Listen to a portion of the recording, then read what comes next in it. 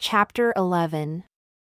And David and his men went up and invaded the Geshurites, and the Girzites, and the Amalekites, for those nations were of old the inhabitants of the land as you go to Shur, even unto the land of Egypt.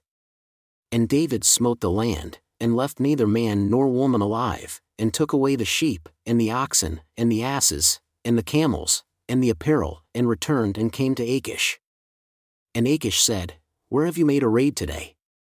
And David said, Against the south of Judah, and against the south of the Jerahmeelites, and against the south of the Kenites.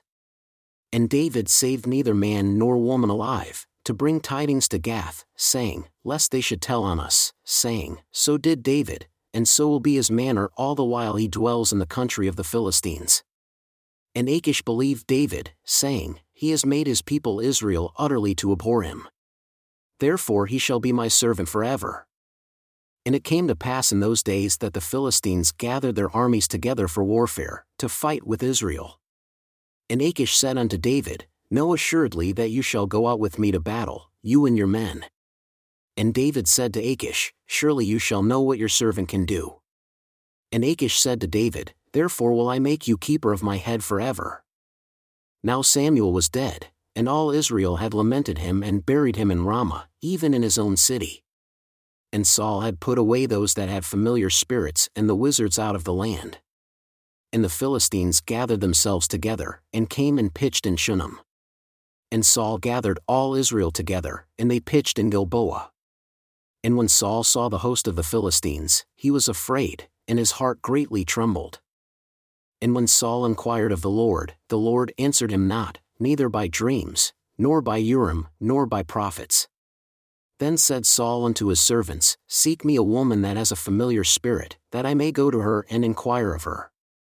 And his servants said to him, Behold, there is a woman that has a familiar spirit at Ender. And Saul disguised himself and put on other raiment, and he went, and 2 men with him, and they came to the woman by night. And he said, I pray you, divine unto me by the familiar spirit, and bring me him up whom I shall name unto you.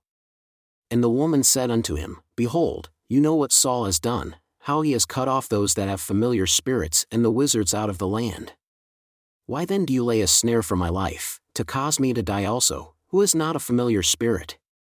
And Saul swore unto her by the Lord, saying, As the Lord lives, there shall no punishment happen to you for this thing. Then said the woman, The words of whom shall I bring up unto you? And he said, Bring me up the words of Samuel. And when the woman saw the words of Samuel, she cried with a loud voice, and the woman spoke to Saul, saying, Why have you deceived me? For you are Saul. And the king said unto her, Be not afraid, for what did you see? And the woman said unto Saul, I saw the words of Samuel ascending out of the earth. And she said, I saw Samuel also. And he said unto her, What form is he of? And she said, I saw an old man coming up, covered with a mantle.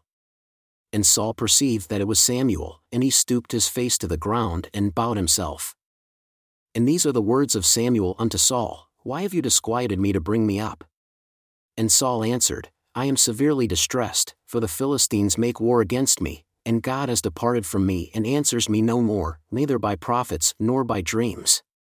Therefore I have called you, that you may make known unto me what I shall do. Then said Samuel, Why then do you ask of me, seeing the Lord is departed from you and has become your enemy? And the Lord has done to him as he spoke by me, for the Lord has rent the kingdom out of your hand and given it to your neighbor, even to David, because you obeyed not the voice of the Lord, nor executed his fierce wrath upon Amalek. Therefore has the Lord done this thing unto you this day. Moreover, the Lord will also deliver Israel with you into the hand of the Philistines, and tomorrow shall you and your sons be with me. The Lord also shall deliver the host of Israel into the hand of the Philistines. Then Saul fell immediately all along on the earth, and was sorely afraid because of the words of Samuel. And there was no strength in him, for he had eaten no bread all the day nor all the night. And the woman came unto Saul, and saw that he was seriously troubled, and said unto him, Behold, your handmaid has obeyed your voice, and I have put my life in my hand, and have listened unto your words which you spoke unto me. Now therefore, I pray you, listen also unto the voice of your handmaid, and let me set a morsel of bread before you. And eat, that you may have strength when you go on your way. But he refused and said, I will not eat. But his servants, together with the woman, compelled him, and he listened unto their voice. So he arose from the earth and sat upon the bed. And the woman had a fat calf in the house, and she hastened and killed it, and took flour and kneaded it, and did bake unleavened bread thereof. And she brought it before Saul and before his servants, and they did eat.